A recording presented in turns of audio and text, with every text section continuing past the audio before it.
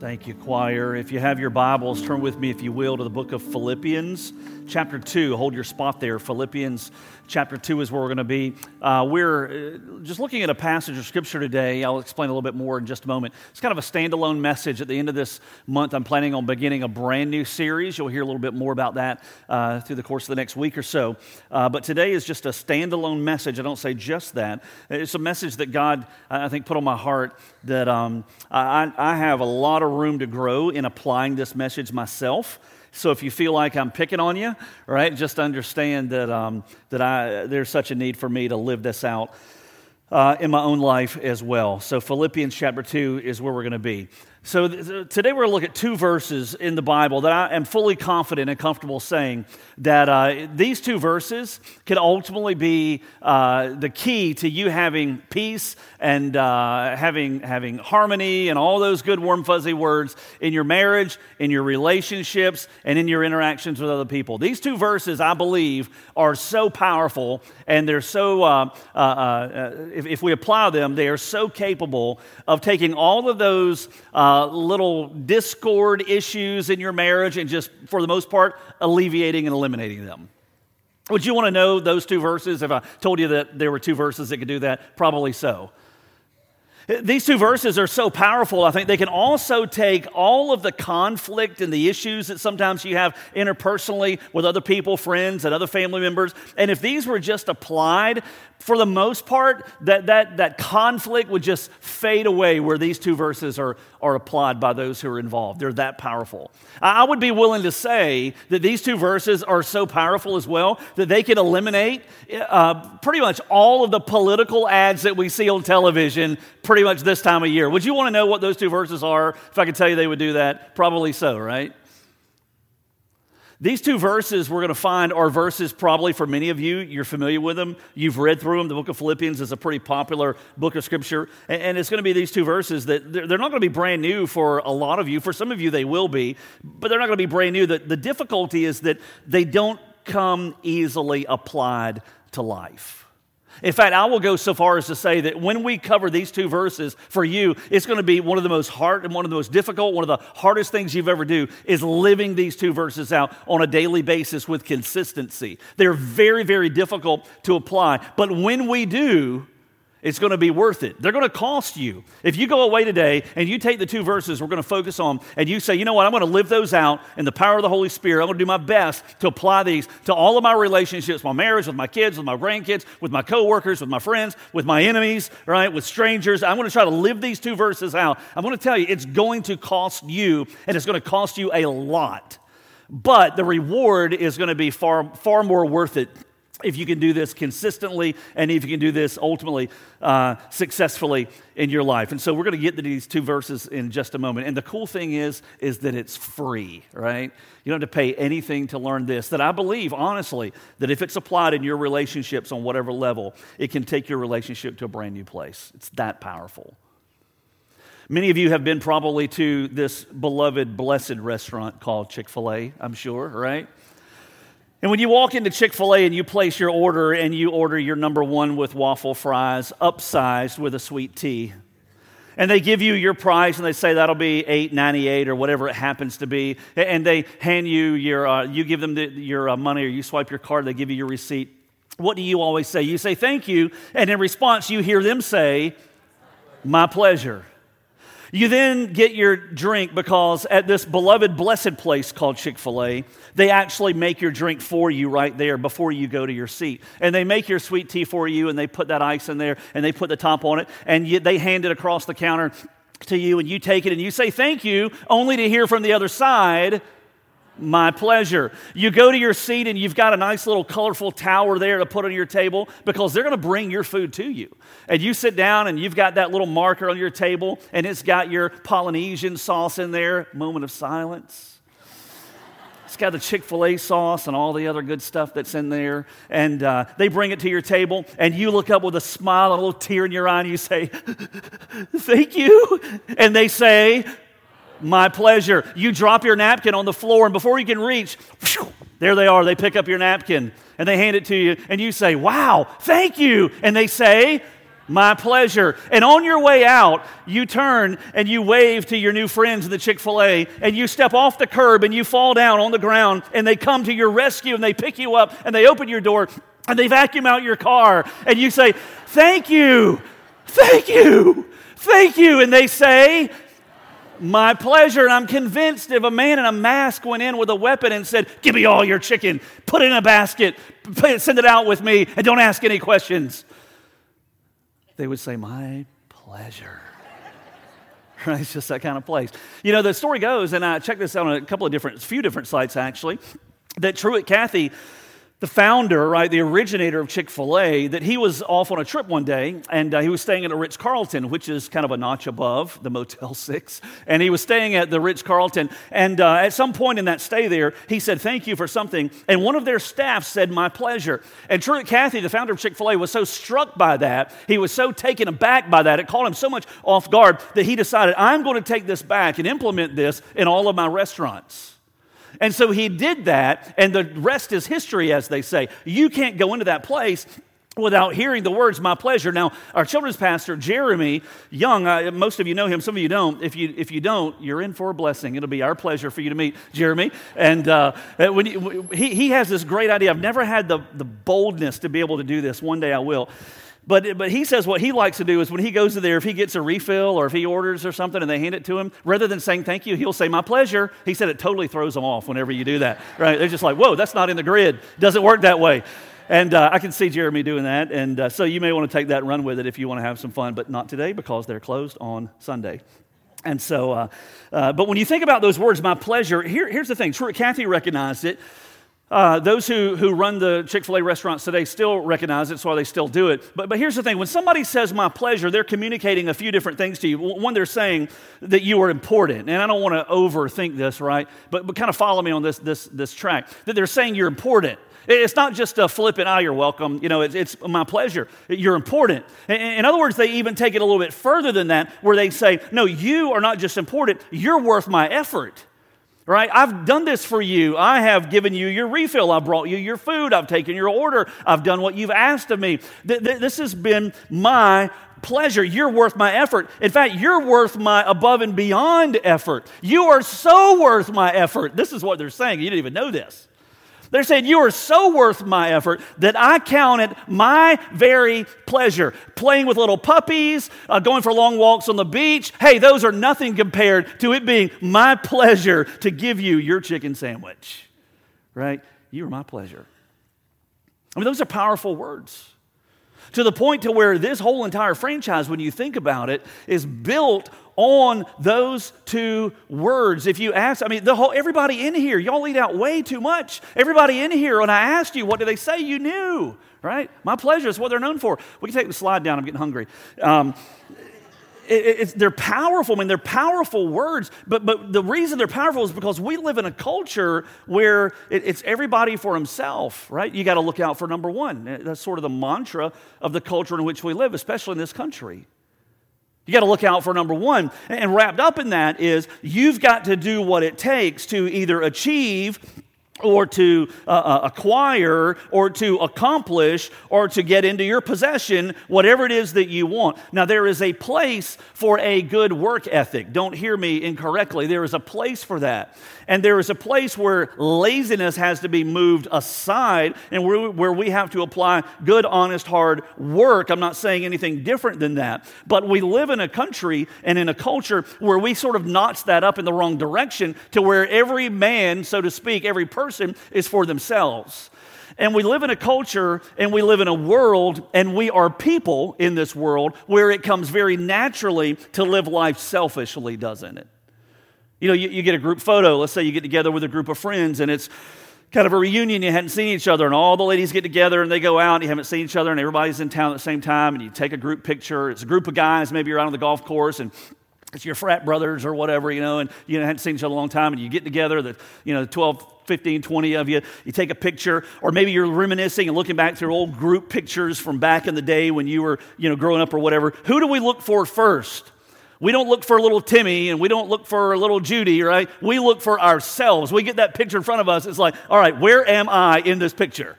Don't look at me holy, right? Don't judge me. You've done this, right? And you want to find out, what did I look like in this picture and where am I? And you're like gazing at the whole picture, finding yourself. And then when you find yourself, you're just like, oh, look at Timmy. Look at what he wore. Look at Judy. But you find yourself first.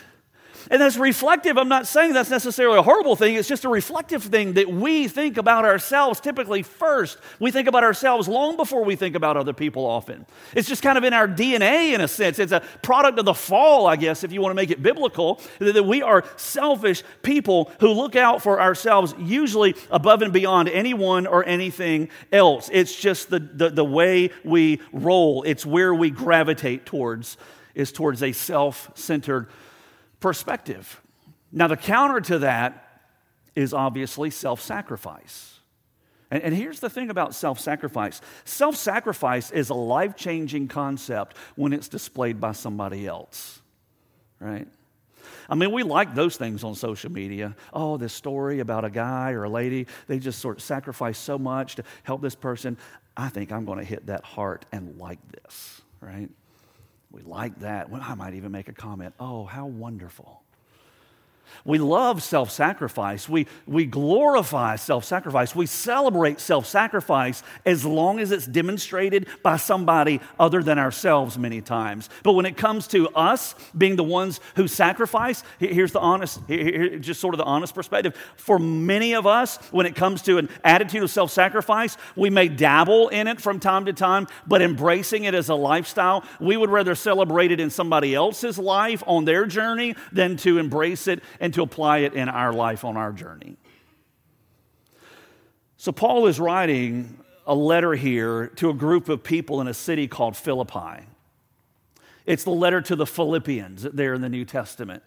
Paul would write a number of letters from prison, having been imprisoned not because he did anything wrong except preach a gospel truth that ran counter to the culture that got him locked up in response.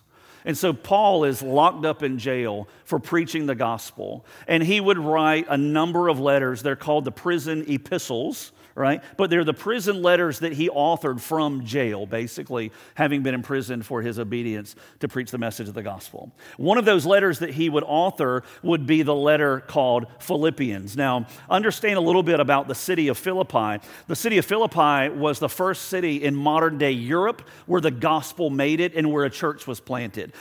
So when you think about hearing the gospel here in this country in which we live, if you were born and raised in America, if you're born and raised in Europe, really, the gospel made it to where you were partly because it made it to Philippi. And when it made it to Philippi, ultimately it would begin to spread over other parts of the world. But this is a transition place. Philippi, the first city in modern-day Europe where the gospel would ultimately be embraced and where a church would be planted.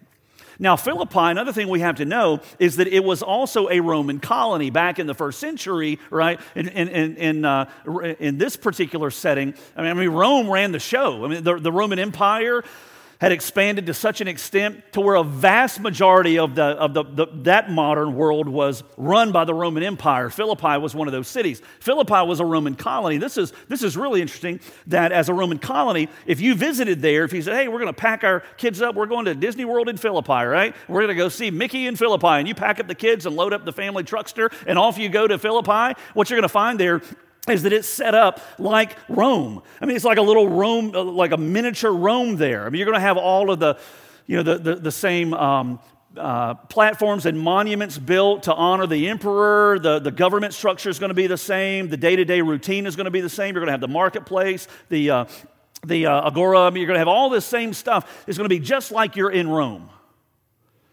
Now, hang on to that because we're going to come back to that truth in just a second.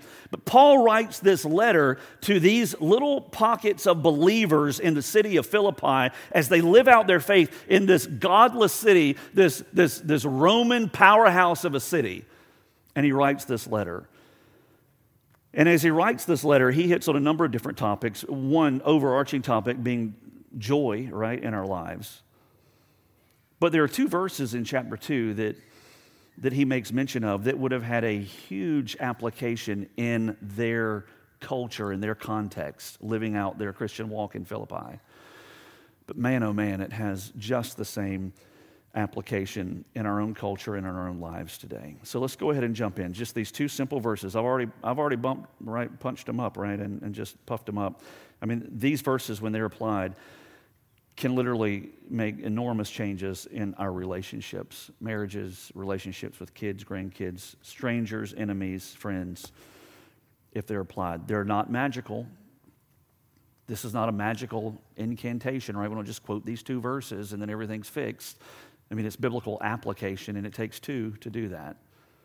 So let's go ahead and take a look at them, and then we'll begin to break them down just a little bit further. Philippians chapter 2. Let's jump in, verse 3 and verse 4. If you're familiar with Scripture, read these like you're reading them for the very first time. So Paul says, do nothing from selfishness or empty conceit, but with humility of mind regard one another as more important than yourselves. Do not merely look out for your own personal interests, but also for the interests of others. I'm going to read those two verses again and just let them just soak in them for just a moment. Do nothing from selfishness or empty conceit, but with humility of mind regard one another as more important than yourselves. Do not merely look out for your own personal interests, but also for the interests of others.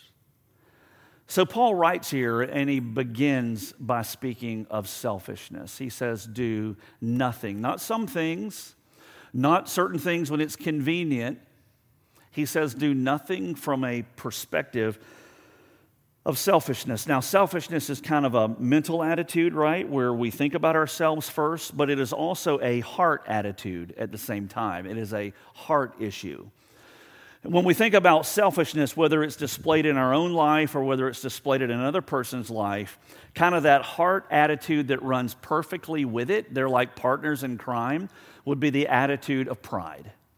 So when you think about Satan, right, the enemy, when Scripture speaks of him, and it tells not his beginning, he's a created being, God made him, God's sovereign over him. But when we think about his fall, what was it that he did that got himself in trouble? He got kicked out of heaven, right? Scripture tells us that. He got kicked out of heaven. He has been opposed to God, to the work of God, to the people of God, the truth of God, the word of God. The list goes on ever since then. But what was it that got him ultimately in a position of selfishness where he wanted to run the show? It was this attitude of pride that said, I want the worship that is only due to God. And it was that pride and it was that attitude of selfishness that was linked, right? They were linked together, again, as partners in crime to ultimately bring him down. When we understand that we come to a place in our lives, whether it's displayed in marriage or in our relationships with coworkers or with friends or just at random times in our lives, if we come to a place where we realize, man, that was a selfish thing for me to do. Man, I'm just kind of selfish. That selfishness is linked to pride. And what Paul says here, he says to do nothing from selfishness or from empty conceit. That word selfishness, by the way, in the Greek language, again, we have the English translation. The original letter that Paul wrote would have been written in the Greek language. That Greek word is the Greek word aletheia, and it was used in the classical Greek. I don't want to lose you here, but I think this is significant. It was only used one other time outside of Scripture in writing in classical Greek, that word aletheia that we translate as selfishness. And the one time was in a writing by Aristotle when he was describing a guy who was trying to get elected to political office by means that were less than noble. Right? He was trying to bend the rules to get elected so that he could have a position of influence and power, and he was willing to do whatever it took to get that. Aristotle pulled out of the air this Greek word aletheia to describe that. And when Paul is writing this letter, he says in the same way you would look at someone like that and say, what a crook, right? What a scoundrel who would do whatever it took to get himself elected. Glad that doesn't happen today, right? That was only a problem 2,000 years ago. You would look at that person and say, what a scoundrel, what a crook who would do that. What a selfish thing to do. Paul says, well, be sure you don't have that same attitude yourself. He says, be sure you don't do things from that same perspective to where you put yourself first. Be sure when you walk through your life, in your marriage, in your relationships, and your dealings with people, just be sure, Paul says, that you don't do anything from that attitude of selfishness that is fueled from underneath by your own pride that makes you think you're better than everybody else. Do nothing, he says, from selfishness or empty conceit. And then he goes on to the remedy, and here's where you just got to tighten the buckle, because this is where it gets hard. He says, but with humility of mind. Remember, selfishness fueled by pride. All right? If we're going to be something different than that, it's going to have to be fueled by humility. It's cool how it all links, right? He says, but with humility of mind, regard one another as more important than yourselves. You will never regard other people as more important than yourselves unless you first embrace this attitude of humility. What is humility? Humility is not thinking that you're nothing, right? It's not thinking less of yourself. Humility is not, oh, I'm just a no good, just a good for nothing nobody. That's not humility. That's self-degradation, right? That's beating yourself down. God's made you a treasure. God's made you valuable. God created you. Bear the fingerprints of your Creator. If you have a relationship with Jesus, you've already been re-identified as a child of God, right? So you are incredibly valuable. Humility is not downplaying that and like crushing that and putting yourself down. Humility is not thinking less of yourself. As one person said, humility is just thinking of yourself less. It's thinking about other people before you think of yourself. And what Paul says here is selfishness, push it away. Empty conceit, where you want recognition, where you want glory, where you want to be the one who everybody sees, push that away. He says replace that then with an understanding and a consideration and a regard that everybody else is more important than you are. And the only way you're going to get there is if you embrace humility. He goes on to say in verse 4, do not merely look out for your own personal interests. Let me pause there. Unless we were to begin to think, well, I guess I'm just not supposed to consider anything about myself. Paul's not saying that, right? The Bible doesn't say don't consider your life at all. Here's the thing. If I didn't place consider, or if you, let's just put this on you. If you didn't ever consider your life, you may just go about living life, right, doing whatever you wanted with no boundaries. You can smoke whatever you want, eat whatever you want, drink whatever you want, and treat people however you wanted. You do whatever you wanted, and that's going to end up in a train wreck, right? I mean, you have to place consideration on yourself. You have to consider, what is this choice going to do to me? Where is this path going to lead me? If I make this decision, what are the implications for my life? We have to think through those things. Paul is not saying never think about yourself. And I love the way it's worded here. He says, do not merely. He understands we need to look out for ourselves. We have to take inventory of our lives at times. We have to take a step back at times and be somewhat introspective and say, where is my life right now? Where am I headed? What am I doing? What's driving me? Who am I? We need to do that. That's healthy. If it's balanced, right? We don't want to do that all the time, but there has to be that healthy introspection where we're examining our lives. Paul says, don't only do that, however, where you're only looking out for your own personal interests. He says, but also for the interests of others.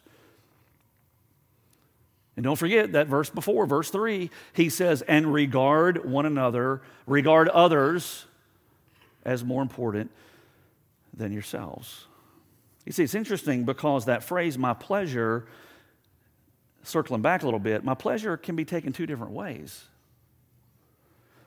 I can either say my pleasure, meaning everything in my life is about my pleasure, right? You need to do what I want you to do so that I'll have pleasure in my life. You need to make me happy. And you need to say what I want you to say and do what I want you to do. And you're all here to just make me, to be in a place where I'm comfortable in life. You can live life that way. You've probably known people that's kind of the stance of their life. That's one perspective of my pleasure. Or we can look at it the right way and see our lives as being gifts that God's given us. And we are here ultimately to put other people before ourselves and to say, just like Chick-fil-A nailed it, man, it's my pleasure.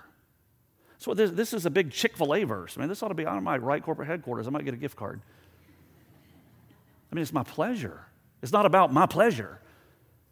It is my pleasure to put you before me. And it is one thing to say that, but I'll tell you, it is a whole different ballgame. It may take a lifetime to learn to do this well. It's one thing to say it.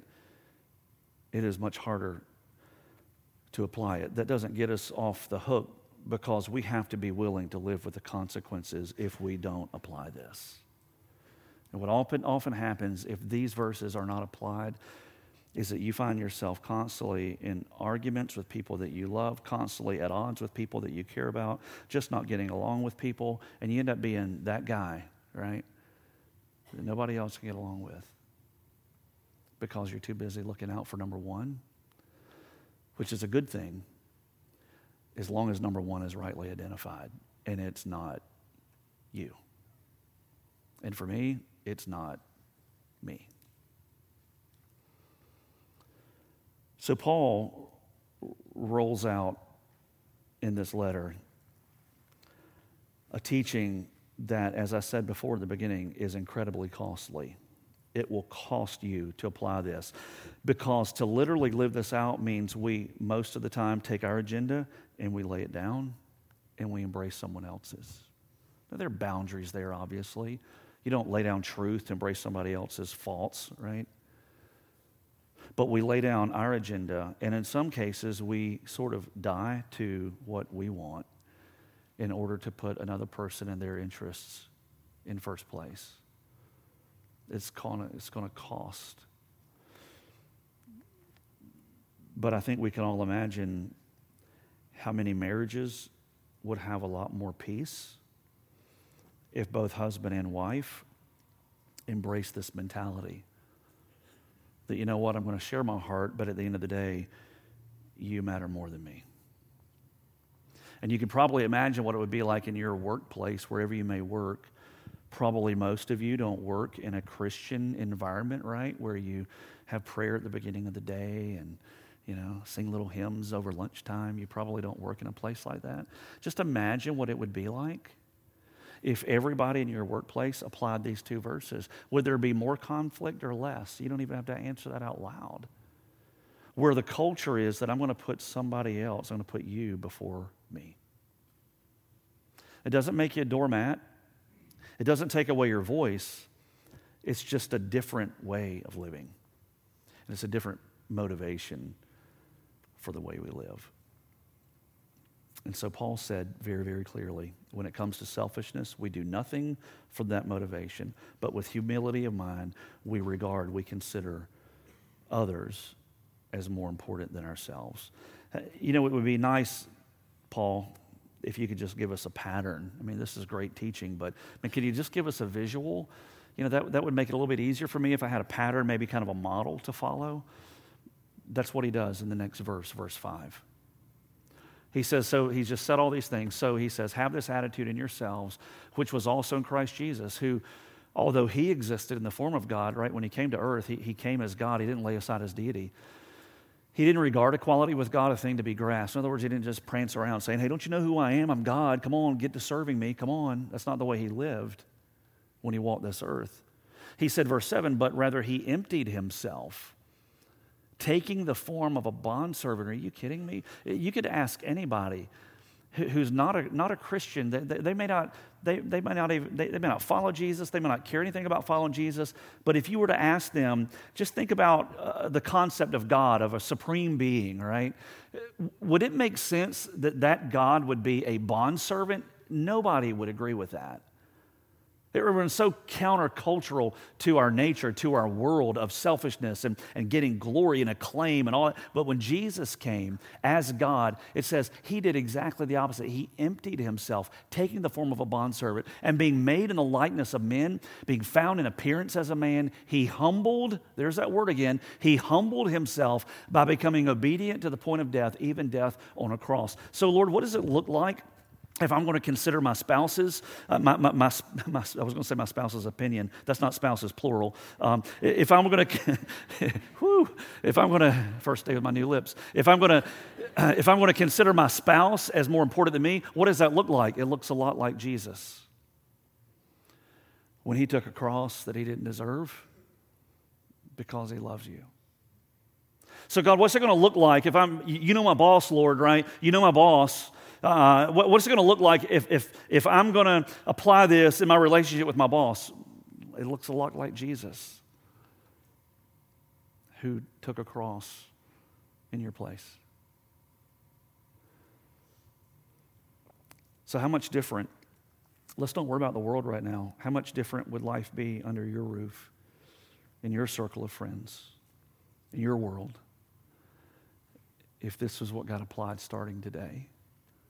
And I understand it takes two, right? I understand that if one embraces this and the other doesn't, there's still probably going to be some friction. But I'll tell you, the one who gets this and understands it can probably lay their head down at night with a little bit of peace, more so than the one who is constantly pushing to be first.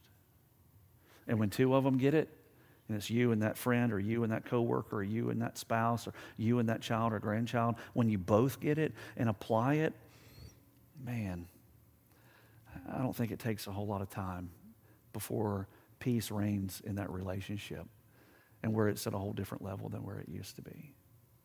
You know, I mentioned the significance of Philippi earlier. Philippi is a Roman colony. It would not have been uncommon to walk through the streets of that city and to see monuments built to the former or even current emperor of the Roman Empire.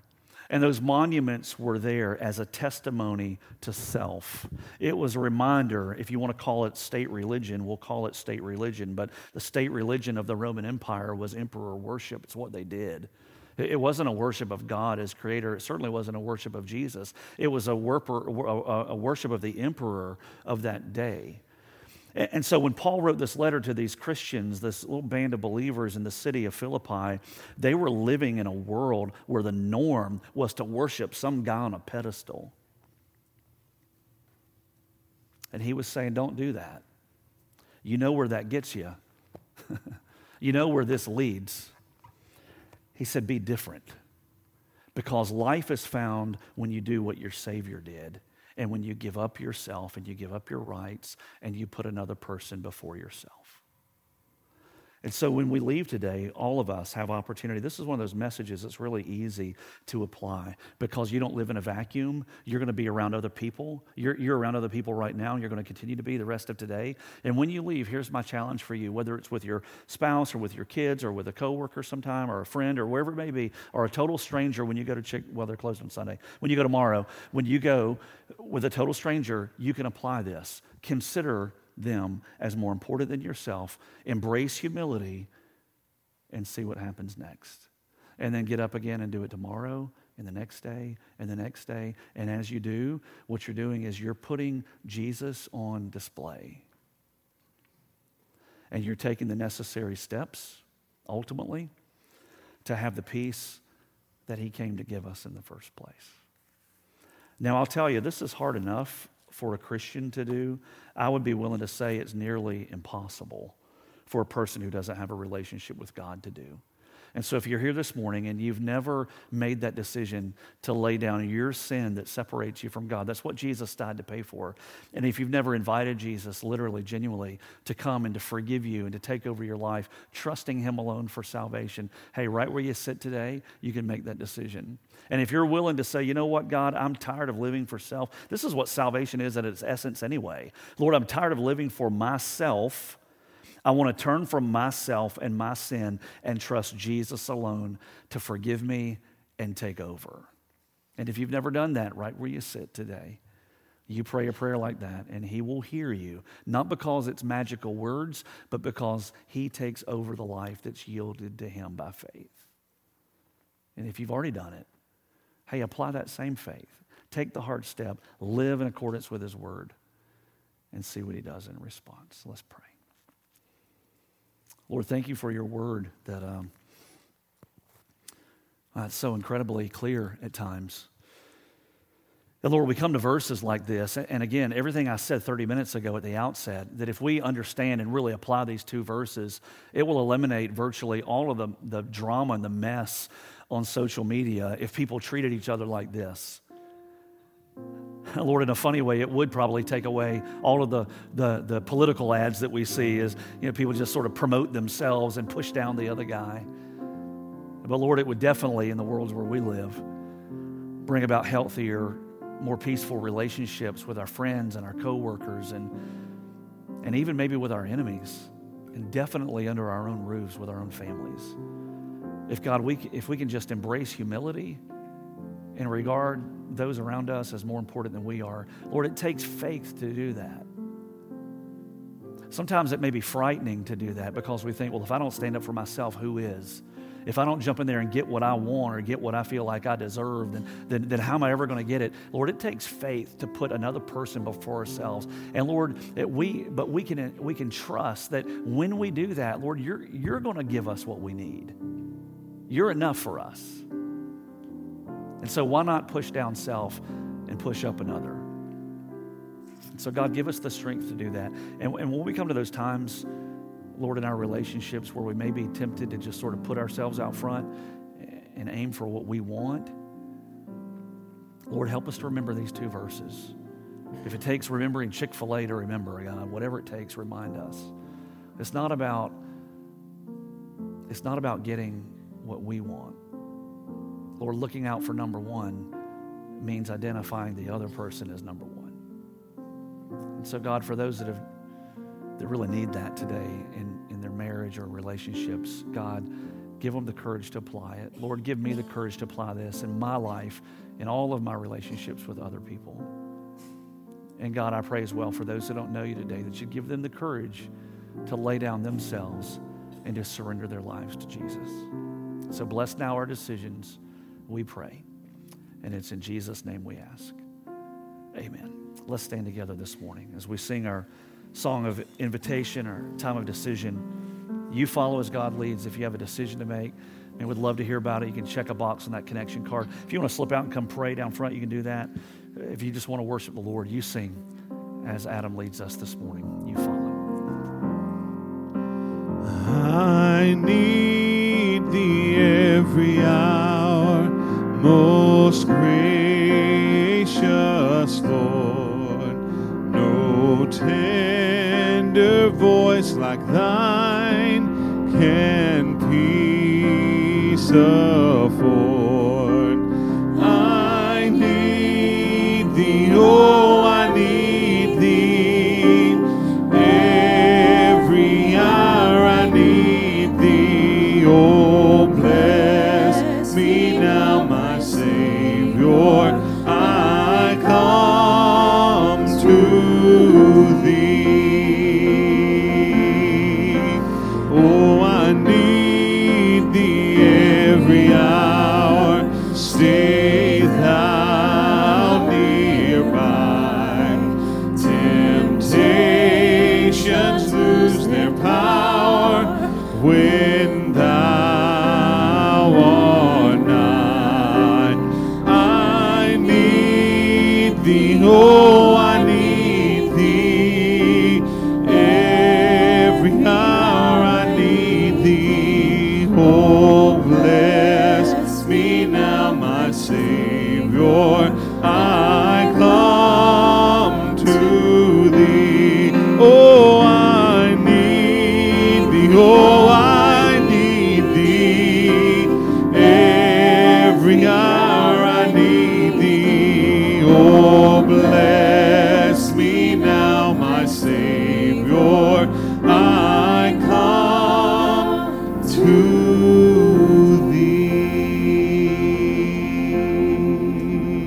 Thank you. You can be seated. I'd like to ask our ushers this morning to slip out and come forward for us to collect our offering. Guys, you can come on now, if you will. If you filled out a connection card, you can drop that in the plate as it comes by. Many of you give consistently here, and your giving really helps us to do a lot of ministry. Some of our folks, we're going to close our service in a moment, commissioning our Cuba mission team, and a lot of you gave, right, to help some of those team members to make that trip. You got our weekly newsletter we sent out this weekend, and it mentioned something called the Good News Club there at May Howard that our church takes part in and leads. Some of you volunteer in that. We're able to do that in a lot of ways because you give, and those provide resources for us to go into our own community and to make a difference in the lives of people. And so your giving makes a difference. And let's pray and ask God right now, if we could, just to bless what we give still again today. God, we thank you for the way that you share your resources with us. God, everything we have belongs to you. It's not ours. If you were to take your hand off of it, we'd realize real quickly how little we have. God, it's all yours, but you bless us by putting resources in our lives, finances and places to live and things to drive and relationships, and the list goes on of how you bless us. But God, you also call us to be good managers of those blessings. And part of that good management is giving back to you. And so, Lord, we pray that as we do that today, that you'd bless it and that you'd use it, help our church to see a lot of ministry, many lives impacted through what's given still even today. And we glorify you. We praise you for all that you'll do. And it's in Jesus' name we pray. Amen.